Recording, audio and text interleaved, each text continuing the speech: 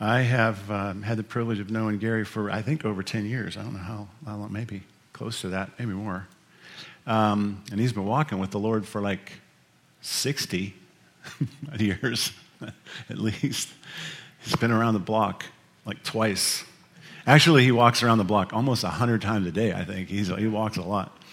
My point is, he's okay to listen to. He really is. He knows what he's talking about. Welcome. Probably a lot of you are joining us online this morning at 9 o'clock. You're like, we have that new digital thing. Let's try that out, honey. We're glad you're here. We're glad we've made a way, no matter what the circumstances are for you, that you can be around and you are a part of the family for sure. Make sure if anything we say, anything we talk about creates a question in your mind, you ask it, find a way to ask. If you're part of the family, follow Gary's direction and continue to give. We've got great plans. It rests in large part on your faithful giving. And if you need more encouragement and connection than what you can garner on a Sunday morning, which is often the case, and you're not connected to a group of friends that can provide that, please let us help you with that. With regard to the building on the northwest side on Franz Road, 5626 Franz Road, we are so close. We're getting so close. One of these days I'm going to say we've signed that lease. But our architect has been through what we are required to do in that building to get it up to the codes that are required for our use are less than what we had imagined, probably far less costly. All that's really, really good news. So we will start that process. It'll slow down significant once it gets to Dublin City Hall because that's just the way processes work. It's not Dublin in particular.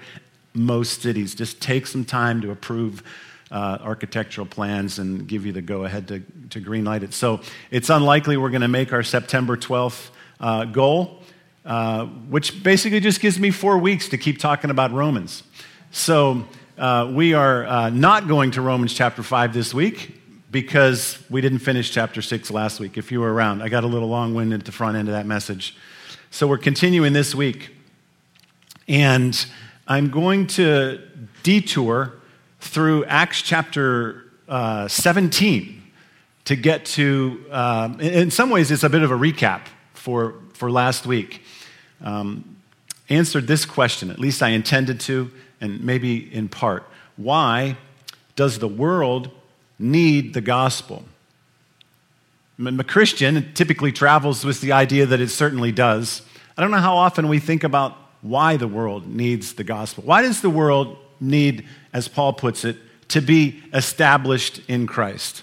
Well, part of the reason I want to look at Acts chapter 17 is we begin to see Paul dealing with sort of what you would call the non-God people of the world. Like he goes to Athens, where he spent most of his life, although he was a Roman citizen, was in Jerusalem. He was working within the kingdom of God, the people of God. And here is Paul now coming face to face with the non-God world and trying to figure out, maybe one of the first people to really, truly lead the way in figuring out how to get God and now Jesus into the worldview and into the lives of the people that have no real God perspective. Here's where we pick it up. Verse 16 in Acts chapter 17. While Paul was waiting for them, he was bouncing all around the Middle East, all around the Mediterranean, and there had been some trouble where they were, and he was whisked off to Athens without his right-hand men. And when he got there, he immediately said, I need them. Go back and get them and have them join me here. And so while he's waiting for them in Athens, he was greatly distressed to see that the city was full of idols. Not too unexpected. Athens is like the New York of the first century, the London of the first century, the Hong Kong of the first. It was very transitory, very metropolitan. It was a trade base, all sorts of different types of people that are bringing all sorts of different types of gods into that space. And so it was probably on one level a very exciting place to go. Paul's walking around and he is distressed because of all the idols, all the statues, et cetera, that represent gods. I don't know if you have sculpted statues and carved idols in your house or where you live in your local community? Probably not. Back in the day, it was not uncommon. You built something that represented your God. We don't typically have that. It doesn't mean we don't have lower G gods, for sure. But we don't typically have sculpted statues and carved idols and temples in which we imagine that our God lives, per se. But this is what he sees in Athens. It was very clear that there was no real understanding of the one true God. So Paul's preaching the good news about the resurrection. This is what he did. He went to cities and he stood up in the arenas where they did that sort of thing. It wasn't that uncommon for a philosopher to stand and get the ear of all the other philosophers and people and hear the newest ideas. And so he says, he's speaking about Jesus and the resurrection, and those that were kind of in power there were saying, hey, you're bringing some strange ideas to our ears, and we'd like to know what they mean. And Paul, literally parenthetically in the scripture says, all the Athenians and foreigners who lived there spent their time doing nothing but talking about and listening to the latest ideas. And I thought, that's our life right now. We don't go somewhere and listen to it, but we are bombarded with everybody's ideas about this and about that. It is, I feel the same way. We're just surrounded by ideas. I don't think we realize it, but we're surrounded by gods, all sorts of lowercase gods. We're surrounded by these ideas and causes that incline us and compel us to spend our time and our resources and to have our lives revolve around them. And then there's just all kinds of conversation. We are very much in the space of the Athenians. Paul stands up in one of the most famous philosophical debate spaces of the ancient world and says, "People of Athens, I see that in every way you are very religious. For as I walked around and looked carefully at your objects of worship, I even found an altar with the inscription, 'To an unknown God.' So," he says, rather sensationally, "you are ignorant of the very thing you worship. And so let me proclaim to you." You see where Paul's saying all these idols, and there's even one that says to an unknown God. They had all their bases covered. They were praying to all the gods, even the ones they didn't know. And Paul says, you don't know what's going on. You don't really know who God is. So I'm going to tell you. In verse 24 of Acts chapter 17, Paul says, "The God who made the world and everything in it is the Lord of heaven and earth and does not live in temples built by human hands." He says there is a God. He is above all other gods.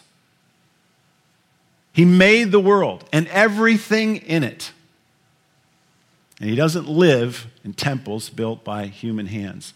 He goes on, he says, he's not served by humans' hands as if he needed anything.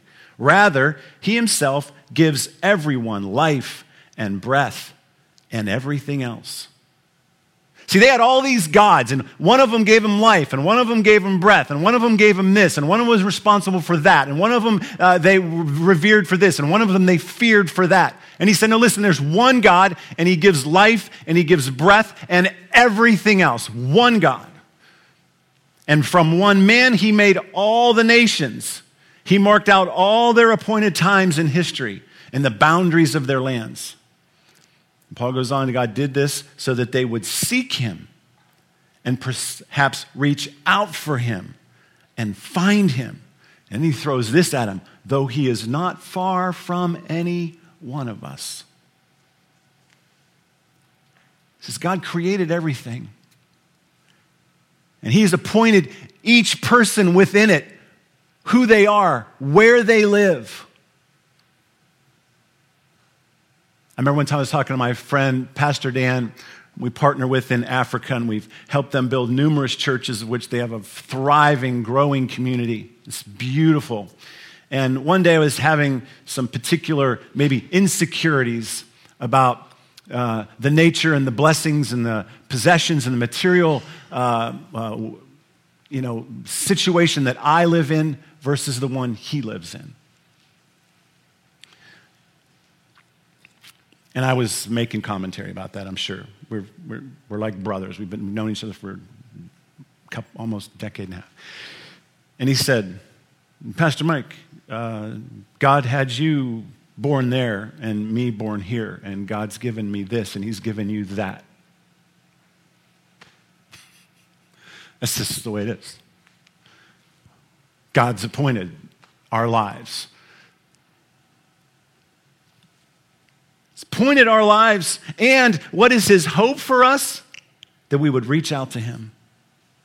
That they would understand that he's close to us.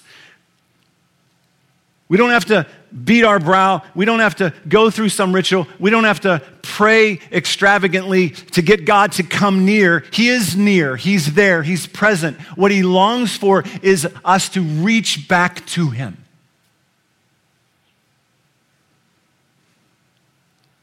Paul says God can't be contained in our creations. He can't be represented by the carvings and the idols and the statues of our lives. He can't be contained within the buildings that we build. He can't even be contained within our understanding of him. He can't be contained even in our theologies. He is beyond vast. Paul says, nor does he need us. He is utterly self-sufficient, and everything that is flows from him. Paul's given them a beautiful, succinct worldview that has God at the center of it. He reminds them that he's personal, that he's totally sufficient. He's not whimsical. He's not manipulated by what we do, right? We tend to think, if I give like the church is asking me to give, then God will be kind to me. If I don't give, God will be unkind to me. It's like, no. That's not the way it works. God doesn't need you, and he is who he is apart from what you do. He's completely self-sufficient. Everything flows from him. And then he throws this at him. And some of your poets have even said, and they're right, Paul commends them, we are his offspring. To the Jew, that wouldn't be that unfamiliar of a thought. They would be descendants from Abraham. They are the people of God. They understand that they are, in their sensibilities, even biologically related to God. But remember who Paul's talking to. Not just Jews, Athenians. He addresses people of Athenia. He's connecting all people to God. I'm certain that Paul would be thinking of words from the Torah, words and passages that he had memorized verbatim. Particularly, God created mankind. God created mankind in his own image. It didn't say God created the Jews.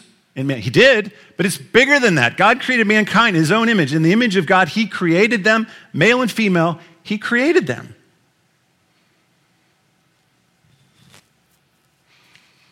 Paul goes on and says, therefore, since we are God's offspring, we should not think that the divine being is like gold or silver or stone, an image made by human design and skill.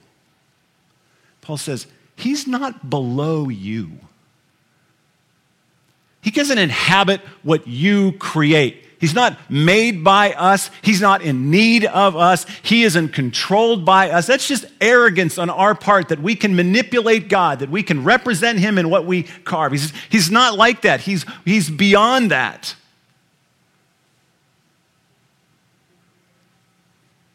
God is the ruler of all. the creator of all. He is supreme over everything. Anything that is, it is because of him. Anything that lives, lives because of him. It is utterly arrogant to think otherwise. And Paul says, in the past, God overlooked such ignorance.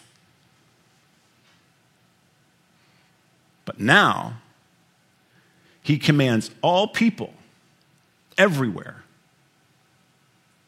So who does that include? Is he being clear to them? I'm not just talking to the people of God as you know them. He now commands all people everywhere to repent. To realize that you're wrong and out of alignment with God. And Paul starts to move toward the gospel. He says, for he has set a day when he will judge the world with justice by the man he has appointed. And he has given proof of this to everyone. Proof of what? He's given proof that he's going to judge. God's given proof that there is an eternity. God's given proof that he has a son. He's given proof that he was incarnate. How? By, Paul says, raising him from the dead. Paul stood up and said, there is one God. He has revealed himself. He has revealed eternity, and he has revealed the way back to him in his Son. It's the gospel. Why does the world need the gospel? Because the people of this world are the offspring of God. They are his image bearers. We are inclined toward God, but we tend to pursue in very practical, religious ways other causes, other gods, other passions.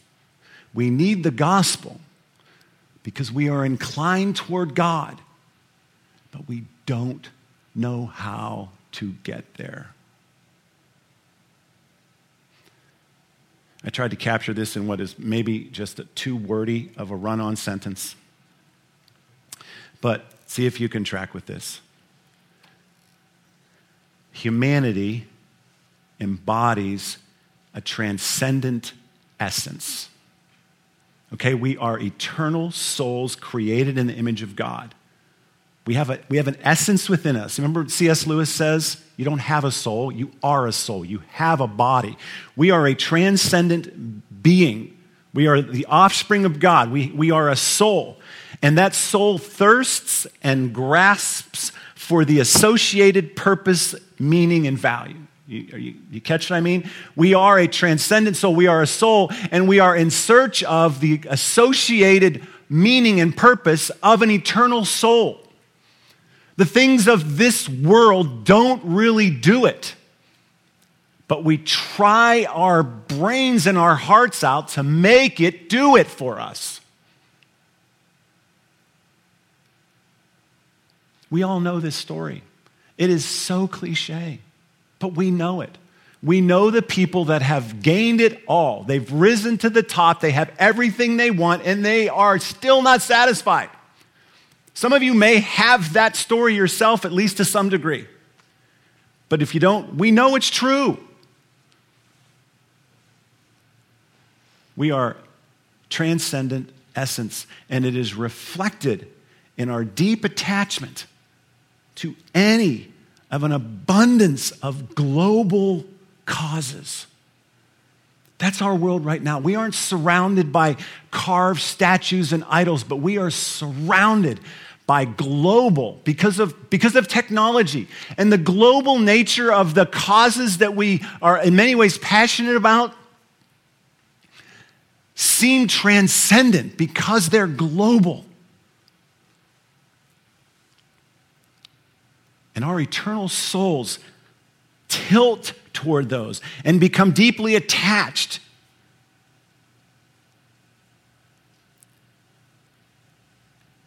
And those causes are grounded in this sort of pseudo-revelation that the world is universally broken.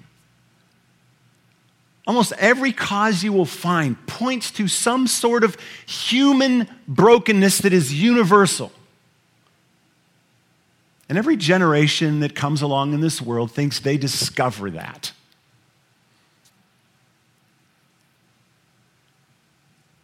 It's been true since the beginning of time.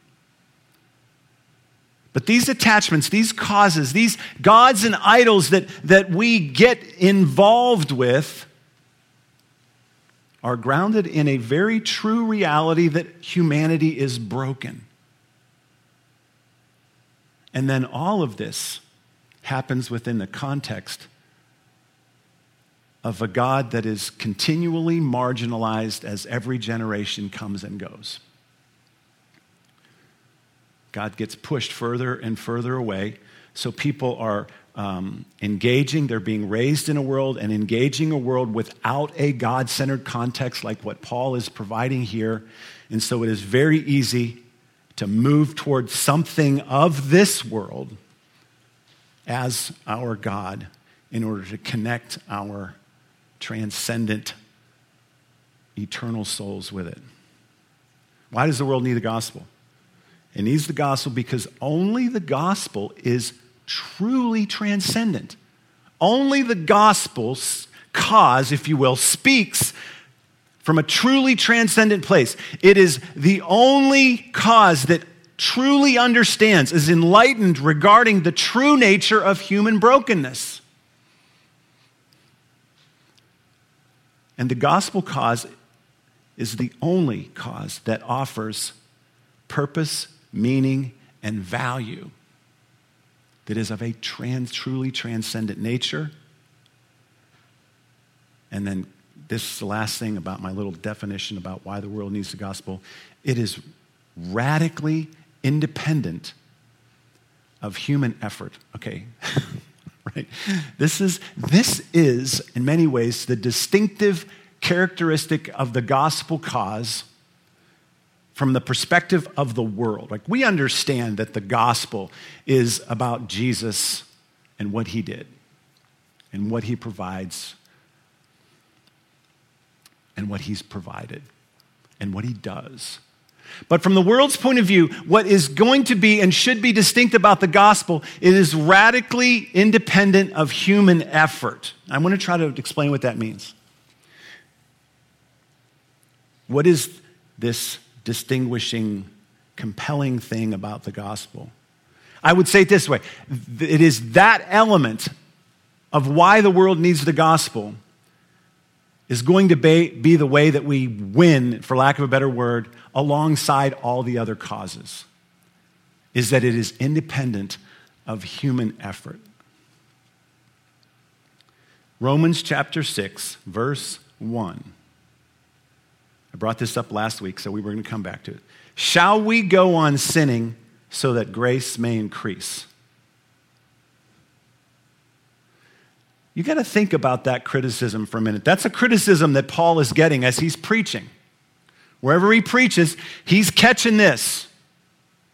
People are responding to the gospel with this criticism. Are you saying, Paul, that we should just go on sinning? I asked you this question last week. How often do you share about your religion? Do you share about your life? Do you share about Jesus? And people respond to you by saying, are you saying I can just keep on sinning? I think they should. I think we should present Christ in such a way that people misunderstand what we're saying. Because that is the most compelling point of the gospel. It sounds like we're saying we should go on sinning. The gospel is somehow initially misunderstood to be licensed to sin. And I think, on camera, the church should be misunderstood to the world that needs Christ by saying, you have license. We don't say you have license to sin, but the way we say it should make people think that. That's what we're saying.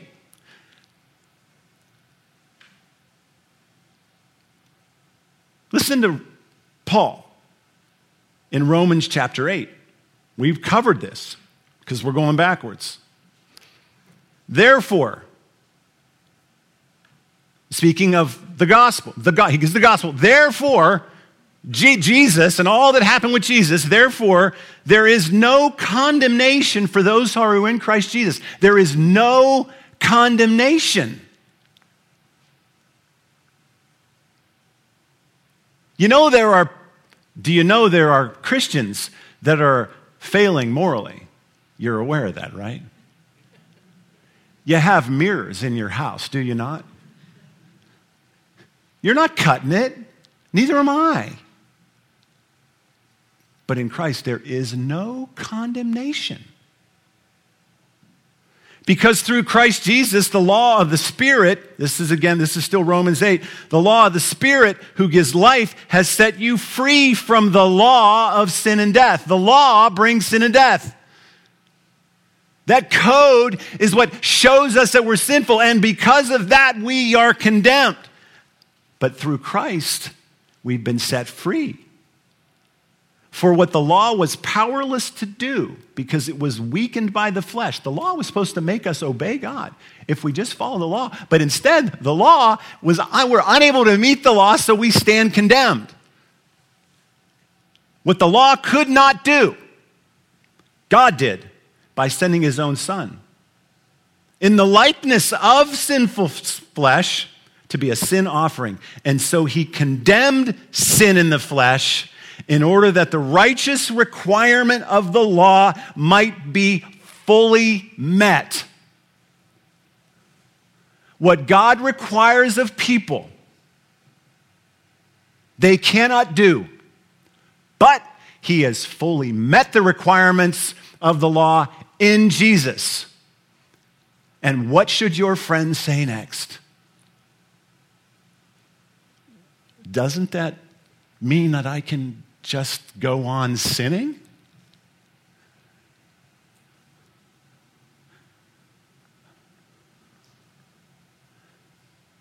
There is now no condemnation. If Christ does what's necessary for people to avoid condemnation, then what is to keep a person in check? Isn't it on some level ridiculous for God to remove the personal, eternal consequences of moral failure? What sense does that make? How could God ever bring about righteousness in the world, holy living among his people, if there are no consequences?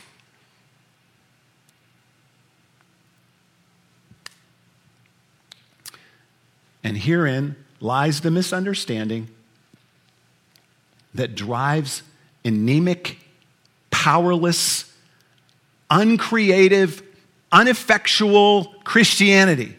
This misunderstanding means Christianity sits right next to all the other causes and actually isn't even a compelling cause to get involved with because we do not understand what it's about. It is this misunderstanding that makes Christianity just another thing.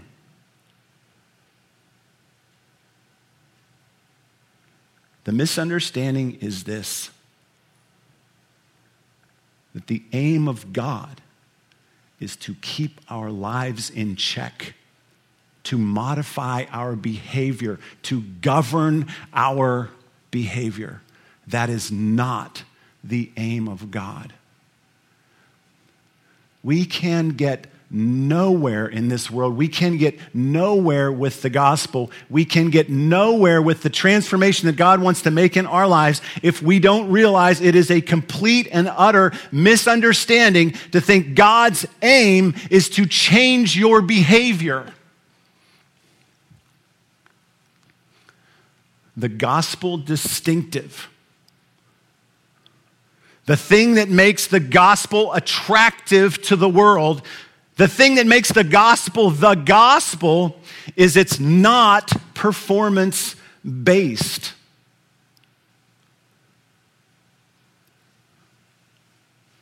It isn't accurate for a Christian to say, I can live however I want. That is not accurate, but it is fair and critical to say, I will not suffer the condemnation or eternal consequences of my moral insufficiencies and failures when they occur. In fact, the more I fail in Christ, the more grace I find. It is unending. Shall we go on sinning so that grace may increase? This is the very first place anybody you're trying to teach the gospel to, you're trying to communicate it to, you should lead them here first.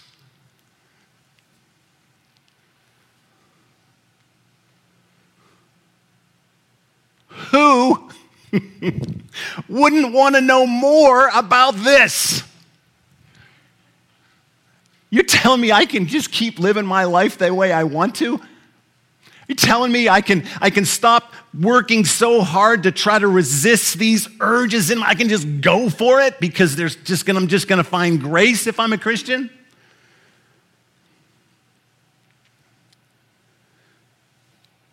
The deeper question is, why have condemnation and eternal consequences, call it tough love if you will, been set aside for the believer? Because the consequences of sin don't bring about God's aim.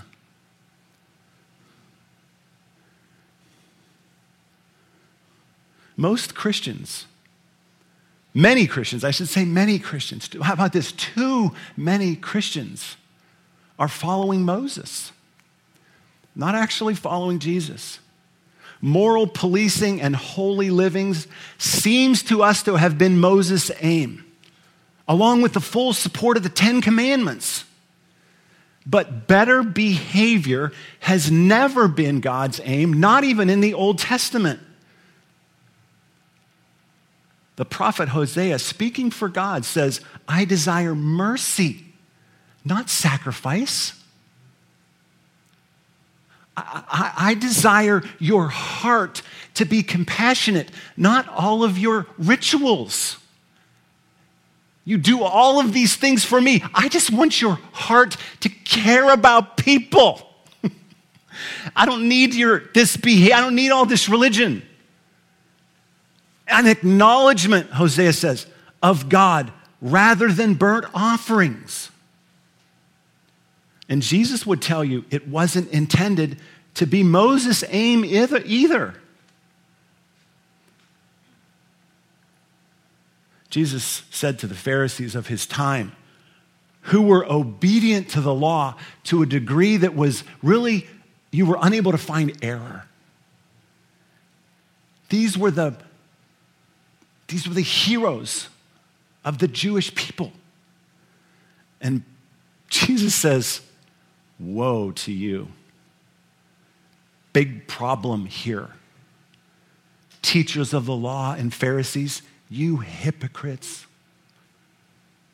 You are like whitewashed tombs. You're like a tomb. It's real pretty on the outside, but in the inside are full of bones of the dead and everything unclean. You leaders of my people are gross inside. In the same way, on the outside, you appear to people as righteous, but on the inside, you are full of hypocrisy and wickedness. If God was into obedience, if Jesus was into obedience, these guys, he would have praised them. There was nobody more obedient. Nobody. God's aim is clearly not to have your performance or your good behavior covering over all of your selfish motives. It's nice. It's very nice. Trust me, we all want each other to not live out of the negativity and the wickedness within your heart. That's nice for society. Keep doing that. Keep being kind when you want to be mean. Yes, of course. But this is not God's aim. He wants you to have a pure heart.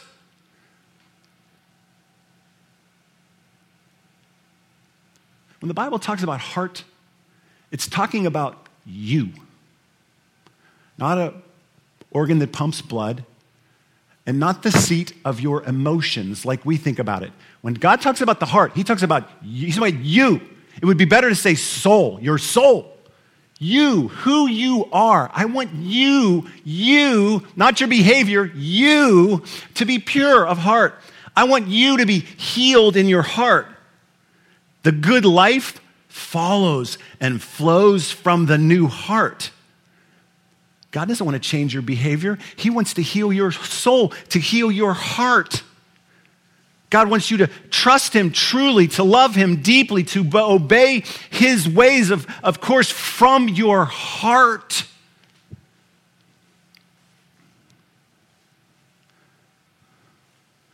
Y'all watching The Chosen? Traditionally, typically, almost by rule, I don't get along or enjoy Christian media. Too often misses the point. It's not very good. And as a Christian, I have to be excited about it. Oh, you got to go see this movie. And I'm thinking, please don't see that movie. I'm not like that. It's not what. The Chosen, they are killing it. It is so good. So good. It's a miracle. It is a miracle in my mind. Honestly. Every week I'm like, oh, they're going to blow it eventually. There's just no way they can keep this up.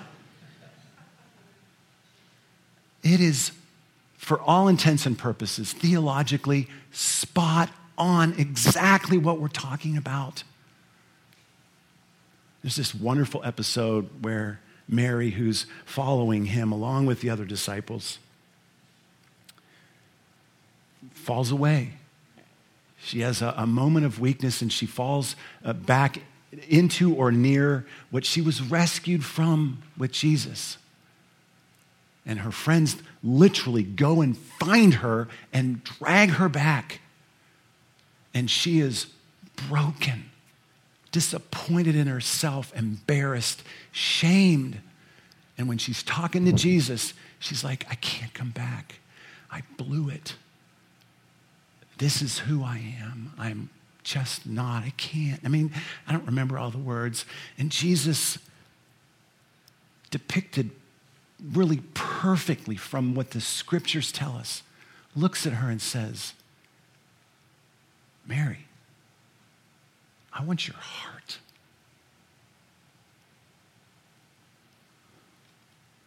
What's your heart? I showed you a picture, or at least described a picture to you. We might have a picture now of a magnet. And if you imagine that the magnet is God, God has a way that things are supposed to be right and good. And you can imagine that that way of God, that law of God, is the force field that comes from a magnet. It's really some of the best ways that we understand who God is that he actually has a way. If you think yourself as a little metal filing, I really think there is a picture somewhere, CGI. I don't know if you can find it, but there should be one there. If you think of yourself as one of the metal filings, you've probably seen a picture, or maybe you've had a little toy or something as a kid where you put the magnet and all the metal filings sort of line up and they show you where that force field is. We are the metal filings. And the reality is, while we are in the flesh, we don't line up. That's heaven, this perfect alignment within the force field and the law of God. But we don't. In the flesh, we are gripped by something.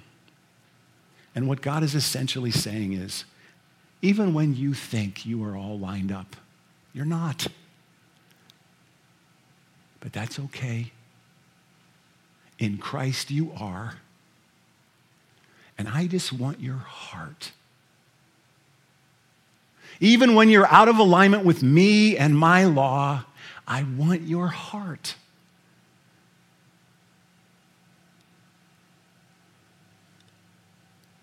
God's aim is to have your heart. And the first step is to expose it, and the second step is to free it. God's moral law does provide the code for civilized society, And its primary intent, though, is to show us how ungodly we actually are. In Romans chapter 7, Paul said, I would not have known what sin was had it not been for the law. The law, the obedience, the moral code of God shows us that we are not within the law. And if we're honest and we're humble, we recognize that we are insufficient. We fail. And Jesus raises the bar by clarifying the deeper expectation is that your heart would be right. Remember, Jesus said, yeah, you shouldn't murder. Absolutely should not murder, but I don't want you to be angry. And what does the Christian think? The typical solution to that is Mosaic. When I'm angry, I don't show my anger. I do something not angry instead, and that makes me a Christian. No, it does not. That makes you a moral person. A Christian is one who is not angry. How do we do that? How do we do that? We have to be changed. God says, I want your heart. I don't even want you to be angry. You are not living up to the law when your heart is wrong. And now we're stuck. As people, we're like, well, then I'm in big trouble. Sometimes I can behave properly, but I cannot control the jealousies, the comparisons, the angers, the bitterness in my heart. I can't control that. I can't control that, so there's no way. All I can do is pretend not to be that way. And that's not what a Christian is. But you are right. Ephesians reminds us, Paul reminds us in Ephesians, we are dead in our transgressions. We are shackled to sinfulness. But what we've learned is that in Christ, God condemns sin and forgives you, effectively removes the grip of sin and the eternal consequence of your sinful heart, and implants, this is important, implants his spirit, his DNA within you. You are now no longer sinful at the core. God has condemned that. It died with Jesus. We die with Jesus. Sin dies. Now we are renewed. We now have the Spirit of God at our core. And that Spirit within you, at the center of the Christian, does long for God, longs to love God, longs to obey God. And so now our role is to stay in step with who we have been made to be.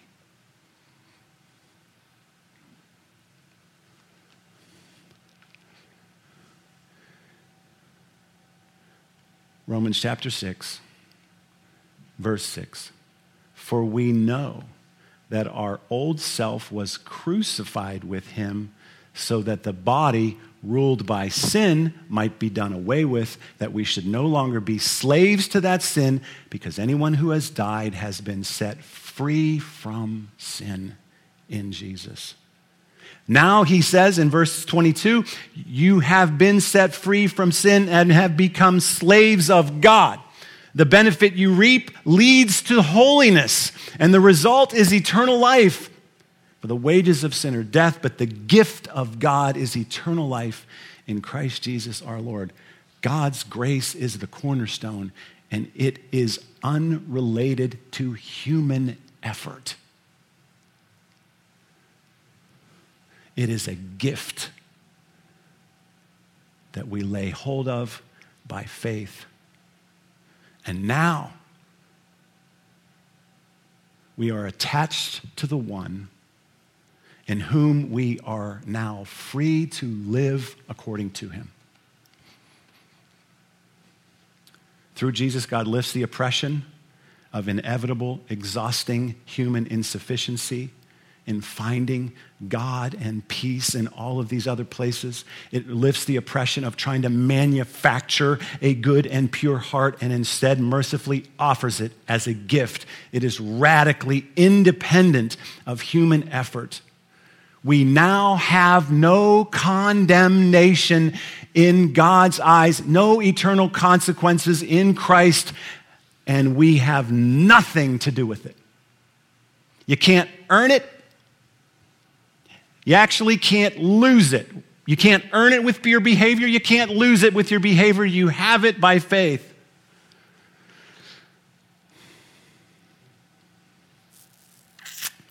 Those that are far from God are suffering souls. Those that do not know Christ, their soul is suffering, and it's playing out in sad, broken, dark ways. It's experienced as emptiness. And so the transcendent soul searches by its own effort to find a solution. It isn't to be found. It's to be received. It isn't to be worked for. It is to be gained by faith. They're searching for a cause. Those that are far from God are looking to give themselves to something greater than themselves, to give themselves to something that transcends all of this of their life, to alleviate the suffering, but they are shackled to sin. They can only do good things. They cannot be truly good. And they know it. You've known it. I've known it. I can do good things, but I know I'm not truly good. Nothing on this earth can change that. And those others that are far from God have got to be forefront on our minds, but they are a topic for another day because of this. The church has got to get better at living in the gospel. That means you and me need to be more rooted. We need to be established in the gospel. It does very little good for us to lease buildings, invite ones to come, and try to be on mission to bring health and healing to the world if we don't live according to the answer we claim to have. And by and large, the Christian church says, come in here and we will teach you how to be good.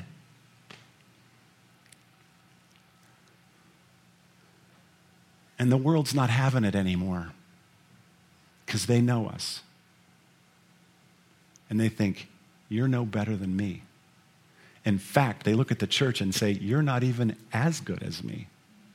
You aren't even involved in your world. You're sequestered in your little Christian bubbles. I'm actually doing something to try to help the world. You're not even as good as me. I'm not coming in there to have you teach me how to be good. And we've got to stop making that our message. We have to remember Christianity is not behavioral at its core. And so we cannot lead people to Christ strictly by our behavior, right? People aren't going to know you're a Christian strictly by your behavior. They're going to, they have a better chance of knowing you're a Christian by your bad behavior, to be quite honest. Because when your behavior is bad, you can say, yeah, but I'm good.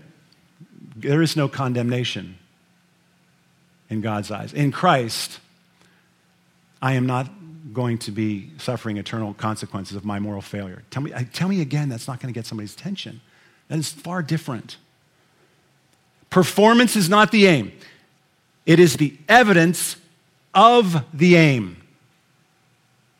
The aim is transformation of the heart. Let me say it again. Performance is not the aim. Performance is the evidence of how well the aim is coming along in transformation of the heart. You can see the heart by the performance, but the performance is not the aim. It is a fruit of the aim. Performance exposes the heart. The law is a mirror to the heart. Jesus said, don't think that I've come to abolish the law or the prophets. I've not come to abolish them. I've come to fulfill them. I tell you, unless your righteousness surpasses that of the Pharisees and the teachers, they were perfect.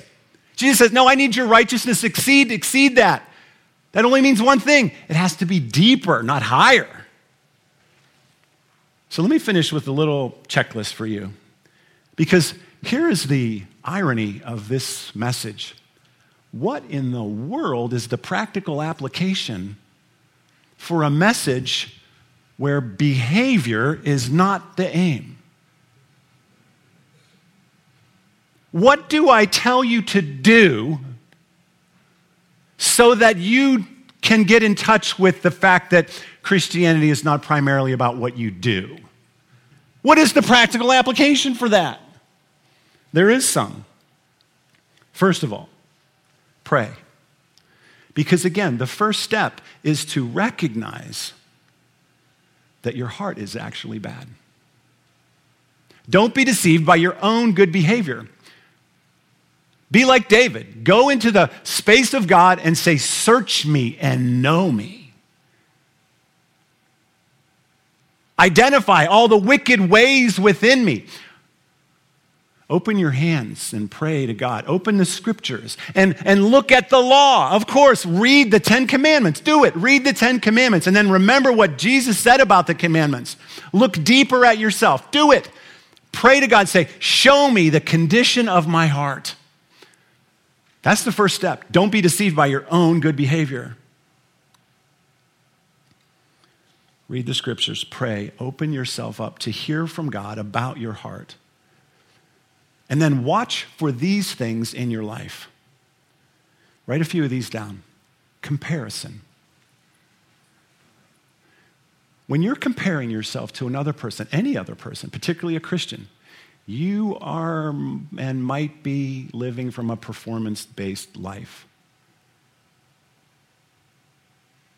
It's deceptive. It's insidious. It's wicked. You've probably compared yourself to people already this morning. There's something wrong there. That is performance-based. Judgment.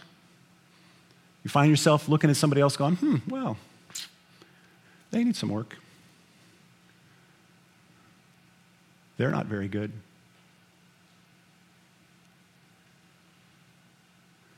When we judge, again, you may be right. I'm not saying you're not right. That may not be good.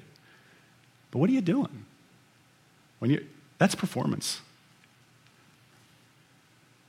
You judge people, you might be living a performance-based life. Shame. You're carrying around a lot of shame. For what?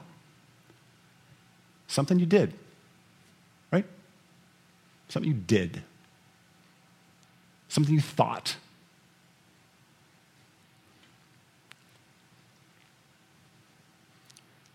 You're carrying around shame for an extended period of time. I say that because there's things that we do things that I do that I'm ashamed of. I should be.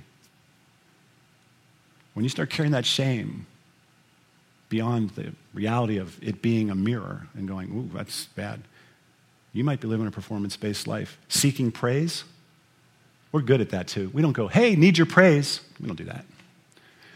Hey, don't you love what I just did? No, it's just sitting on the table when they come over. Oh, this. Oh, yeah. You looking for praise? Do you need it? You might be living a performance-based life. You find yourself working overtime to protect your reputation.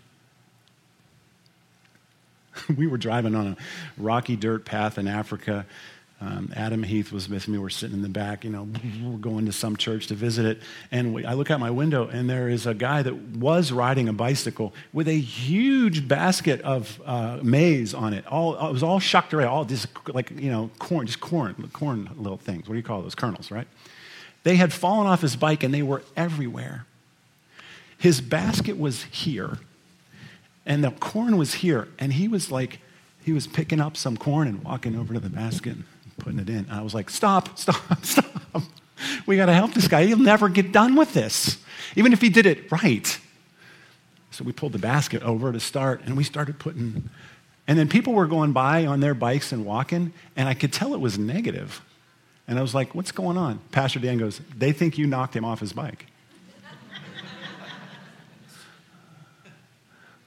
They think you're the bad guy. And I was like, oh, I thought by doing this we were going to send a message. And Adam goes, don't worry, Mike. Jesus never worried about his own reputation. We don't have to worry about ours. I was like, Adam, shut up. I'm tired of you doing in one sentence what I can't quite do in 40 minutes. Self-punishment. I'm an expert at this. I'm never happy with my execution. I'm never happy with my process. I'm never happy with what I produce. I'm never happy with what I do. And so I beat myself up all the time. Do you do that? You might be living a performance-based life. And I'm going to throw all these three into the mix together. Hiding, faking, lying. We hide a lot, we fake a lot, we lie a lot. Why? Because we want people to see what we've done. You're hiding, you're faking, you're lying, you are living a performance-based life. So what do you do? Let me ask you, what do you do? What is your natural inclination? Let's say you are a comparer. What do you do? What's your first thing you're going to do? Stop comparing, right?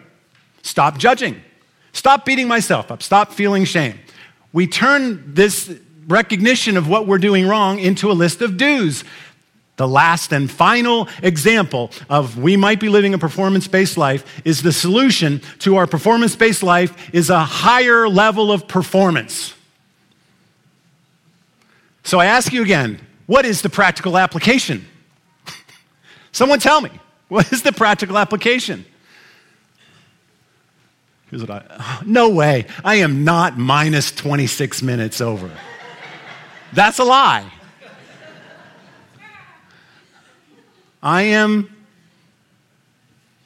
somewhere in that neighborhood, I think. I don't know. I want you to imagine you're at the top of a very pointy, steep mountain.